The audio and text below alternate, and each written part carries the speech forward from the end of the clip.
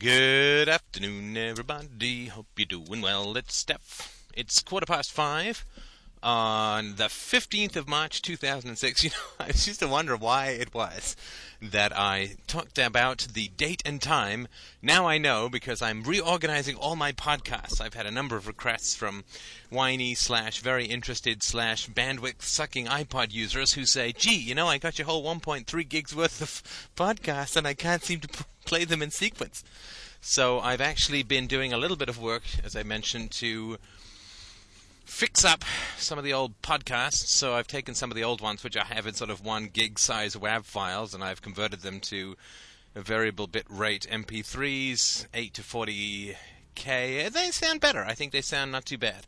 Some of the sound quality of the early ones is a little spotty, especially that time I was in Washington and had to do it in a food court with the notebook's built-in microphone. And it sounded a little bit like this.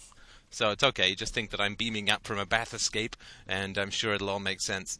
And I discovered three lost podcasts. It's like the Rosetta Stone of freedom right there in my hands. 3 tragically lost early podcasts, which actually I think are pretty good. So I'll be resurrecting those. I'll actually post where they are on the board, just in case you haven't got your daily dose of Tsunami Steph's conversational styles.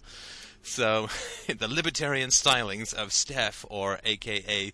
rap name, still working on Big Chatty Forehead. So I hope you're doing well. Let's continue with this idea of instinctual understanding, or instinctual knowledge. I've thought about this quite a bit for some time, and I actually have been listening to an audiobook recently called Blink by Malcolm Gladwell, I think the name is, wherein he has a number of experiments that I think are kind of cutesy, but I think kind of useful. I'll just mention a couple of them, so it sort of reinforces what it is that I'm talking about when I talk about instinctual understanding, and that you actually are not really alone when it comes to making decisions in your life, that you have a large array of instincts and unconscious motivations and promptings to help you make those decisions, and you don't have to overthink too much, right? You want to make sure that you use the right engine for the right mechanism, right? So you don't want to use your instincts to try and figure out a math problem, but you want to use your reasoning to try and figure out a life problem, the kind that we were talking about this morning. So using the right gear, in a sense, for the right incline is very important, so that you don't wear yourself out applying the wrong methodologies to the wrong circumstances. So I'll mention a couple of experiments that came up in this book, which I think is interesting. It's not a bad book. It rambles a little, but hey, when you live in glass entire cities, you shouldn't even thinking about stones. So I'm not going to complain too much, except, of course, he's edited, and I'm not. But one of the experiments he came up with is somewhere in Idaho. They did this experiment where they got these people to start playing this card game. And there was like a blue deck of cards, and there was a red deck of cards. And it was sort of like community chest in Monopoly, so you sort of picked up stuff, and you got sort of good or bad ones. Now, when people and so one of the piles of cards had sort of minor rewards, minor punishments, pretty consistent, steadily growing. The other one was major rewards, major punishments, but generally slightly more on the negative side. Now, interestingly enough, people after, I can't remember the exact numbers, but it was something like people after 50 cards began to feel that there was something awry, and after like 100 or 150 of these cards, they realized that, oh, I should be playing from the deck which has the mild rewards and the mild punishments, but overall gives me more than it's taking away versus the other one. So they actually began to hesitate around 50 cards, and then they figured it out consciously at over 100 cards. Now, the very interesting thing is that, though, their hands began to sweat after only 10 cards. Sort of a very interesting thing when you think about it, that some part of their physiology, and at this point it was below their level of conscious understanding, was picking up, red card's bad, Steph's red pill, very good, but red card's bad. So that's a very important thing to understand, that the physiology, the body, figured out what was going on, the unconscious, and gave them a stress indicator in terms of sweaty palms 5 times quicker than they even began to feel uneasy consciously, and over 10 times quicker than they figured it out consciously. So that's very important to understand, that you have a lot of body processing that's going on. You have a lot of unconscious processing. It's not mystical, it's not freaky, it's not otherworldly or anything like that. It's just that when you think of all of the evidence coming in through the senses, and that all of the evidence that has accumulated in your life, you have a lot of understanding that you just kind of got to tap into, right? I mean, in my sort of general way of thinking, the conscious mind is like a laser. Like, it cuts through, it's very singular, it's very focused. Whatever you're focusing on, you're not focusing on everything else. So that is very important when you're doing sort of fine-up detail work. You're coding something, you're writing something, you're focusing just on that. You're not focusing on the sounds of the dishwasher or what position the sun is in or whether it's slightly cloudy or slightly sunny or whatever. You're just focusing on whatever it is that you're doing, and you've got that laser which you want to use. And that's good. We like the laser. The laser is good. And on the other hand, though, I view the unconscious as kind of like sunlight. So it doesn't sort of specifically light up one thing in particular, but it lights up kind of everything. And I sort of am more in my own mind to think of it like strong moonlight, because it doesn't give you a lot of details, but it gives you directions, right? With really strong moonlight, you can actually navigate. Yeah, I've driven snowmobiles up north in strong moonlight, and you can actually navigate pretty well. It's once your eyes adjust. So that gives you the big picture of the landscape, but it's not like a specific laser. And those of us who are conceptual thinkers tend to focus a little bit too much on the laser and not quite enough on the moonlight, right? Not on the big picture stuff where you can navigate by grabbing everything at once. So that's what you have to trust within yourself, is the unconscious, to sort of give you the processing that's always occurring below your conscious mind. I mean, we get this in dreams, and dreams can be quite useful to interpret. If you're going through a challenging time psychologically, it's well worth analyzing dreams, because there's a lot of important information in dreams, or at least that's been the case with me, and it's certainly the case with Christina when we've gone through challenging times in our lives, never with each other, that's always wonderful, but challenging times in our lives. Dreams have been enormously helpful, and it's well worth having a look at that. There's a lot of wisdom that goes on below the conscious mind that you got to tap into, or you'll find your life a lot easier and more productive if you tap into. So another experiment that these guys did was they got these couples to come in. Oh, no, these were different guys. They got these couples to come in and sit down, and they videotaped them, and they put sort of fidgeometers on them to see how much they were fidgeting in their chairs, and they put biometric indicators on them to figure out what their bodies were doing.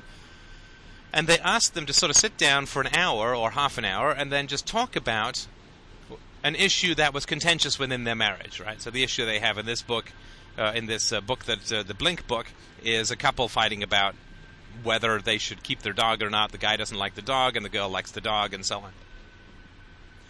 Now, I won't get into all the technicalities, but basically the researcher had figured out a way that he was going to slice up their emotional reactions and objectively quantify them, or as objectively as they can be. I mean, eye rolling is never a sign of love, so there's some stuff which can definitely occur that you can measure.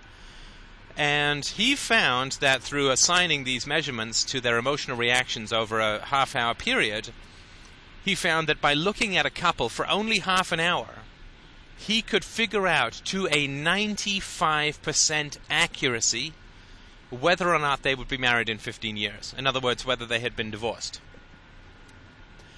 He found that if he measured them, or had someone who was trained in measuring these observations, if he sat down and looked at this couple for 15 minutes, there was a 90% accuracy. And I would submit, though it's not mentioned in the book, that it's actually 100% accuracy. It's that some couples turn it around, go to counseling, figure things out.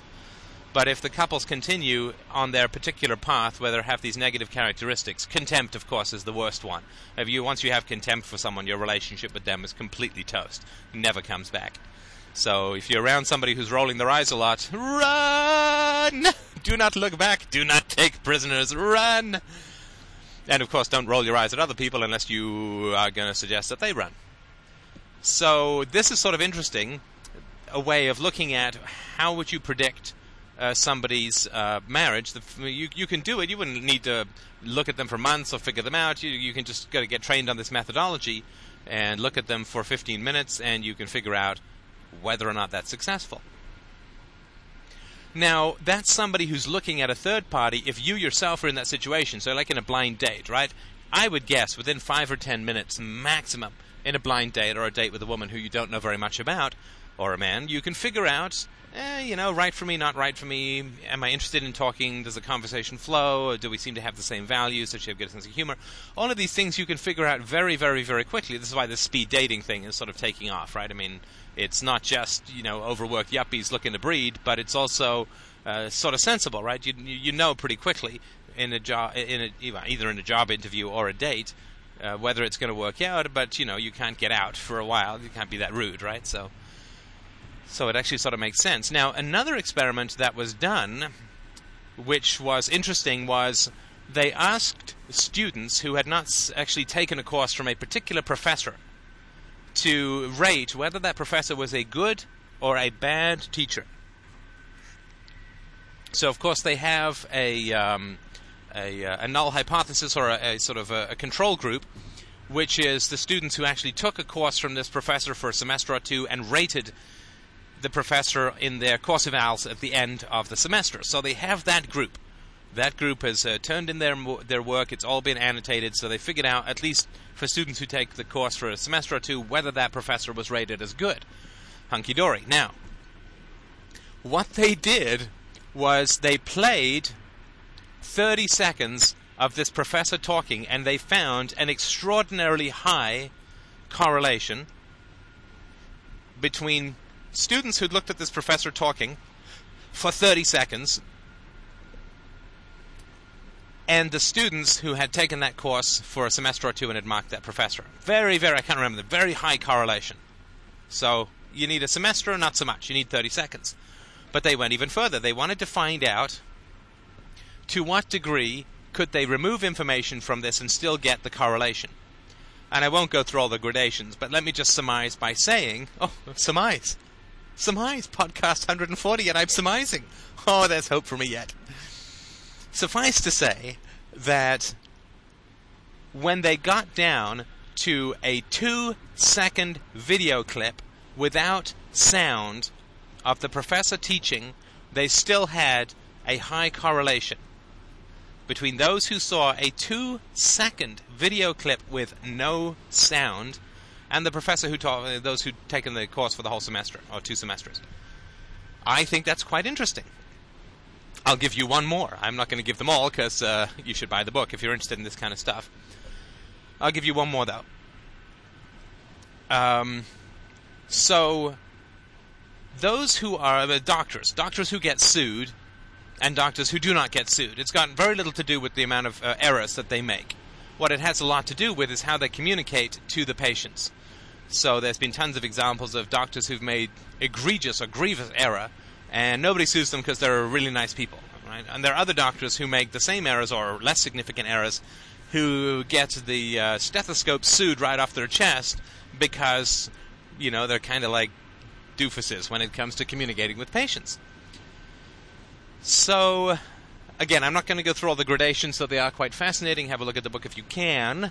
But what they finally got down to when it came to figuring out how people could differentiate doctors who'd been sued from doctors who hadn't been sued, it was a 2 or 5 second audio with all the high frequencies taken out so that you couldn't understand the actual words. In other words, it was a few seconds of tone of that doctor talking to a patient. Patients who listen to that, or just lay people who listen to those tapes, could very easily differentiate between the doctors who got sued and the doctors who did not, simply based on a few seconds of audio only with no words that were distinguishable. I mean, that's pretty remarkable when you think about it. And I don't believe that we're all autistic and can do all of this fantastic math and levitate or anything like that. In that sort of, there was some John Travolta film about that, where he was just some genius. It turned out to be, I'm not going to give away the ending. But I don't believe that's possible. We can't make things levitate, and we can't do polynomial 5-digit mathematical calculations in our head. But I do believe that when it comes to people, that we can read people very, very quickly. I've always had this discussion with Christina, and I think she's slowly coming over to my way of thinking, because it seems only fair that after I've come over to her way of thinking on just about everything else, she, throws me a bone. I think that's nice. I think that's very sweet. And I've always said, everybody knows everything. Everybody knows everything. So I used to bug her a little bit when we were talking about her family, and I'd say, well, why does this person do this, or why are they like that? And she'd say, I don't know. And I would say, well, of course you know. I mean, you've known them for 30 years, although she is only 26. You've known them for 30 years, of course you know. What do I not know about my brother? There's nothing that I don't know about my brother. There's nothing I don't know about my boss. There's nothing I don't know about my employees. They're all perfect open books to me. Doesn't mean I can predict everything that they're going to do under all situations, but the basic characters are perfectly clear to me. I liked my boss the moment I started chatting with him. And, we go for lunch a couple of times a week and have a great chat. He's very smart and very engaging and a warm guy, and I really like him. There was two employees when I first joined this company about 3 years ago. There were two employees of the, 25 or so who were reporting to me at that time.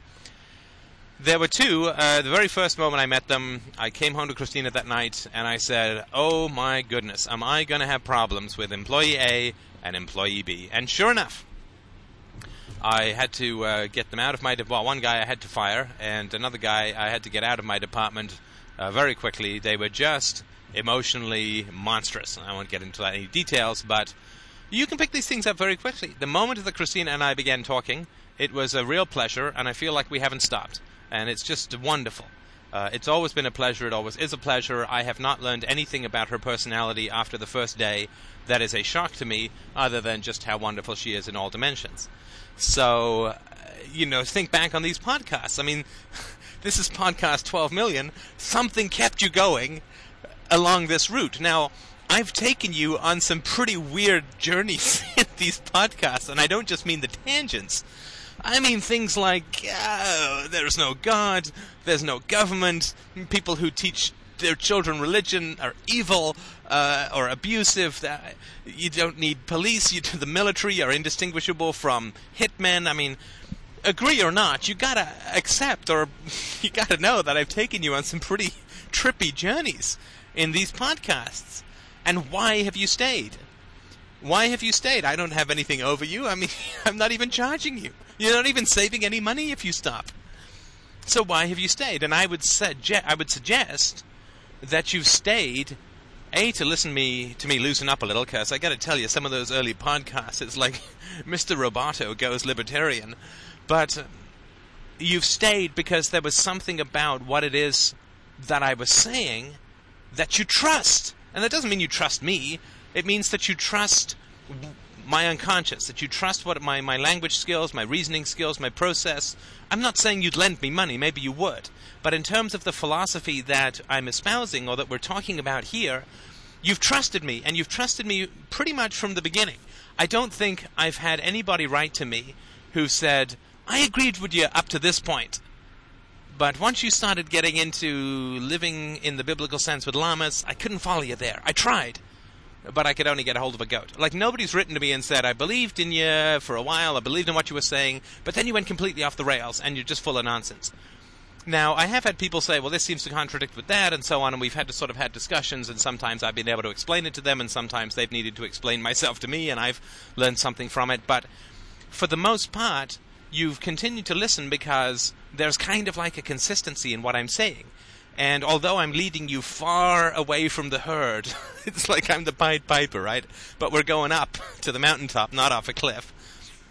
And I'm leading you away. I'm like singing my little song saying, let's get free, brothers and sisters. Let's get libertarian. Let's get objectivist. Let's get anarcho-capitalist, baby. Let's just do it. And you're coming along because you trust something about this conversation. And I mean, not just me. This is a back and forth, and I'm getting lots of feedback, and I'm sort of synthesizing it for everyone. And why would you trust some crazy lunatic up in Mississauga, Ontario, who's telling you all of these crazy things? Well, you trust me, and just sort of say me, but you trust your own mind, right? You trust your own perceptions of me, because you sense that I'm guessing, right? You can tell me if I'm wrong, but you sense that I'm not going to lead you astray. And I don't mean this in any kind of self-aggrandizing way. I don't mean like I'm leading everyone to the promised land. That's next podcast. But what I mean is that because I'm leading people in directions that they probably have not been before, or at least not as far, there has to be a pretty strong trust relationship. I take that pretty seriously. I mean, for all jokes aside, I take that trust relationship very seriously. And I do my best to retain the trust of people to whom I am leading so far away from the herd, because it's kind of scary out here in the sort of interstellar space of thought, away from the general cozy conventions of culture. But you judged me, and I would guess that you judged me in terms of what it is that I was saying within the first 10 seconds. You sort of think back, way back to the early days of my podcasting, and I was still learning how to do it. The sound is terrible in parts and so on. But there was something in what I was saying and the way in which I was saying it that gave you some level of trust to say, yeah, agree, don't agree, it's interesting, this guy seems kind of together, he's not ranting, he's not bitter, he's not whatever, right? I mean, he's telling me to think for myself as if I need to tell you that. Everything that he says is subject to judgment. He tries to sort of point out when he's theorizing versus when he thinks something is true, but all of that sort of came later. I would guess that within the first 10 or 15 seconds of listening to me do a podcast, you got a lot about who I was, and I bet you could tell a lot. If you only heard 10 seconds of one of my podcasts, you could tell a lot about who I was. And that's something that's very important when it comes to your human relationships, right? The trust relationships that you have with others in business, in love, familial, with friends. It's very important to understand that you know exactly what to do. You know exactly when to do it.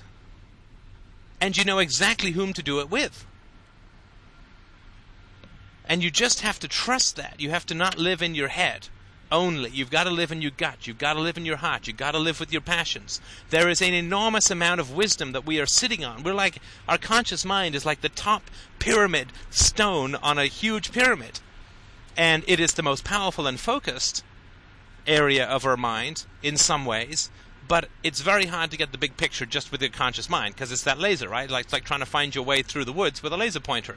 You can kind of do it, but it's a lot of work relative to it just being kind of bright out, like the sunset or whatever.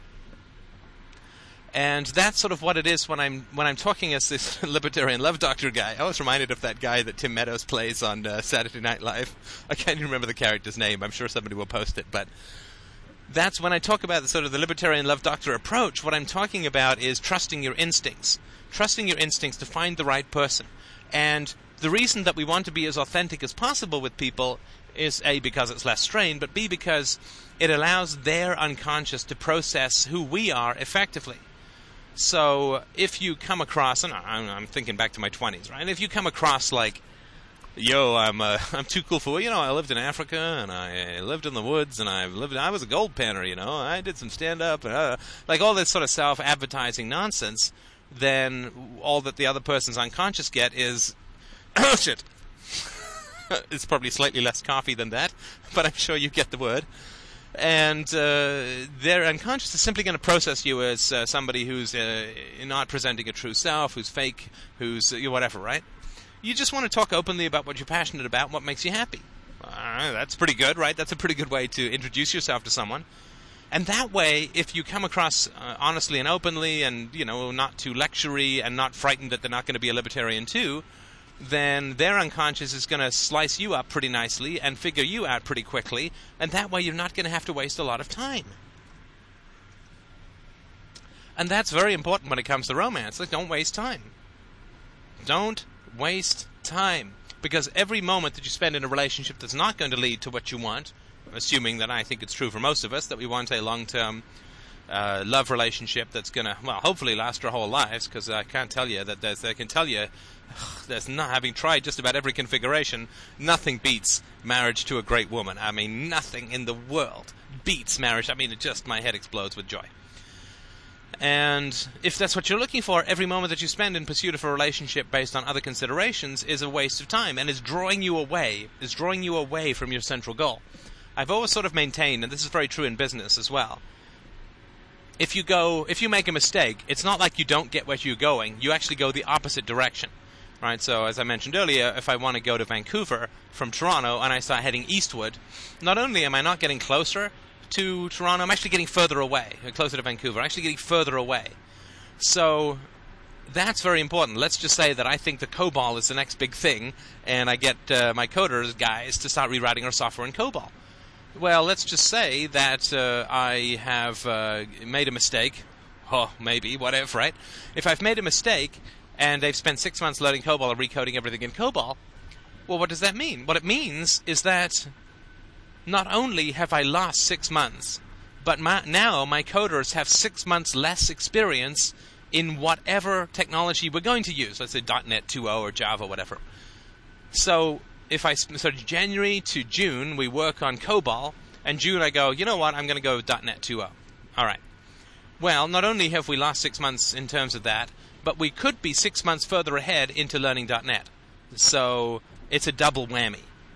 And that's sort of very important to understand, because, you know, your productivity goes up asymptotically as you learn a new language and a new programming environment, and that would be all gone. So every time that you spend in pursuit of a love relationship that's not going to lead you to where you want to be, not only are you not getting what you want, but you're going away from what you want. You're getting further away from what you want. Your heart is becoming cynical. Your heart is becoming bruised. Your defenses are going up. Your level of trust is going down. So when it comes to when should you... I know this is a long answer, and I'm sorry if it does seem long or if you know this stuff already, but I think it's important. When should you tell the woman that you're going out with that you're a libertarian? You know, I don't mean to sound all, you know, snatch this pebble grasshopper from my hand, but if you have to ask the question, you're dating the wrong woman. That's sort of important. And the corollary of that is, you know, there are all these movies about, oh, I want to ask this girl out, and I'm so terrified, and I'm so nervous, and I don't know if I want to. If you're really nervous about asking the girl out, like you're literally terrified, then you're asking the wrong girl out. Because it really shouldn't be that scary. So in relationships, if you're having tortuous questions, should I, shouldn't I, this, that, the other, when, how, with what, you are dating the wrong person, then you should stop doing that. So it's one of these questions that can't be answered, because if you have to ask it, you're in the wrong relationship. I have no idea when I told Christina about my political beliefs. I honestly can't remember. I do remember when I was wanting to ask a girl out and I was really nervous, one of two things happened. Either she would go out with me and it would be a disaster. You know, usually because, you know, I don't put out, you know, until later on. I'm just kidding. I was in my teens, 20s. What are you, crazy? But it would either be a disaster or she just wouldn't go out with me. Wouldn't want to. Make some lame excuse, right? I remember, I don't know. Who wants to hear painful teenage things, right? But you, maybe. We're not alone in all of this. I was very interested in the teen queen of my junior high school, who had the same initials as I did, and so, of course, naturally, we were acronymically destined to be together. And we also, because we were alphabetical, had lockers together and so next to each other. So I asked her out, and, you know, I'm 13 or whatever, right? 12 or something like that. Oh, it's horrible even now. And I say, you know, with that classic 12-year-old voice, "Oh, would you like to go swimming on Friday?" And she turns to me and glances up and down. And I'd been screwing my courage up for this for days, right? And she turns to me and she says, "With who?" And it's like, Mayday, Mayday, Mayday, Mayday, we've lost engines 2 and 3. We're going down. And then you have to sort of get out of the situation, right? That's not what you want to hear. With who? And it's like, with me. Oh, I'll be busy. And I met her years later, and I said I had a laugh about it. But, you know, she had not turned into a person that I really would have wanted to go out with. And that's sort of important. You want to trust your instincts with people, especially when it comes to romantic things. Because we're, you know, and this has nothing to do with capitalism or anything like that, but we are, of course, heavily overexposed to a particular kind of body image and a particular kind of look, and men are programmed to be sort of like glossy skin pursuers and whatever, high cheekbone pursuers and so on. So we can get a little bit sort of distracted by the hourglass, so to speak, and that's really not a good way to pick a mate. I was lucky with Christina, but she was not she was not a woman that I would have looked at across into the room and said, I have to talk to her, and she was the same way with me, right? I wasn't the guy who she said, oh, if I don't talk to this hunkosaurus, I'm just going to die. So we fortunately got to know each other, and it's fantastic and wonderful. But that's sort of an important thing too, right? You don't sort of date someone just because they look a particular kind of way. I mean, that's obviously shallow and unproductive. I'm not saying don't do it, but do it and recognize what you're doing, right? Doing this sort of very shallow thing, and you have no right to complain about others for their lack of depth. That's sort of all I would say about that. But, we know everything that we need to know about people. We know everything we need to know about people within the first minute or two of meeting them. There's absolutely no mystery. Everything else is just exactly the same in variations of what you see at the beginning. And this holds true for everybody, and it holds true with your children in terms of what it is that you need to do. You know exactly what you need to do with your children. You know exactly what you need to do when people get sick. You know exactly how to comfort people. You know exactly what to do in every situation. You really, really, really do. Now, we're told that we don't. We're told that life is confusing and complicated. I think about everything, and everything we do is wrong, or whatever, right? And sitcoms are all about misunderstandings, and all this sort of comedy is all about this kind of stuff. And so we're told that we're wrong, and school is all about your instincts don't count, don't matter, what you feel like studying doesn't matter, get back in line, get back in your desk, and you drone along with everybody else, and we're just not allowed to trust our instincts. And our parents really don't like it, right? So when Christina was a kid, she didn't want to go to church. Too bad, sucks to be you. Get into your little flowery dress, and we'll put your hair up, and you got to look pretty, and so on. And then she said at one point when she was in her teens, well, so if Jesus Christ showed up in what he was dressed in, or he just showed up dressed sort of as a poor guy, we wouldn't let him into the church. And of course, nobody wanted to answer that, because you're just not allowed to have instincts in modern society. You're just not allowed to have instincts. There's so much of modern society that is entirely wrapped up with eliminating or destroying or undermining the instincts. That's really what society is all about. And religion is very much in that corner, and the state is very much in the other corner, and the family is in the third corner. You can't have instincts. I mean, how much of society would change if you knew exactly what to do in every situation and did it right? How much of society would change? Well, I got to tell you, a whole messy chunk of it would change, and all those people have incomes, and all those people want their jobs, and all those people don't want to retrain. And so educators and priests and families and psychologists and all this kind of stuff, they would be kind of diminished, right, in terms of their income and their capacity to help people because, well, gosh, everybody knows what they need to do.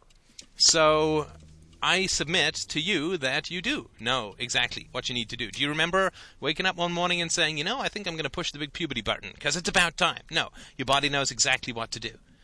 And, when you have a cold, you don't just sit there playing a video game to get rid of the bugs. No, your body knows exactly what to do. When it comes to empathy, when it comes to understanding people, we all have minds and that have been honed into developing their perception of other people and of the world to a very fine degree. I mean, we know exactly what the gap is. So my friend whose mother just died, he's not so much with the dating, right? And he was saying, well, I'm sad about it and I should get myself a girlfriend and blah, blah, blah. And he said, but, I grew up without, my mom was single and I didn't get to see a romantic relationship, blah, blah, blah. And I said, well, that's fine. But if it were true that you were unable to date, you wouldn't feel depressed about it, right? You feel depressed about it because you can date, but you won't. So you can make up all the excuses you want, but your unconscious knows better, right? That's why it's making you sad, right? And sadness is very important. And depression, emptiness, sadness, anger, all these things are very important.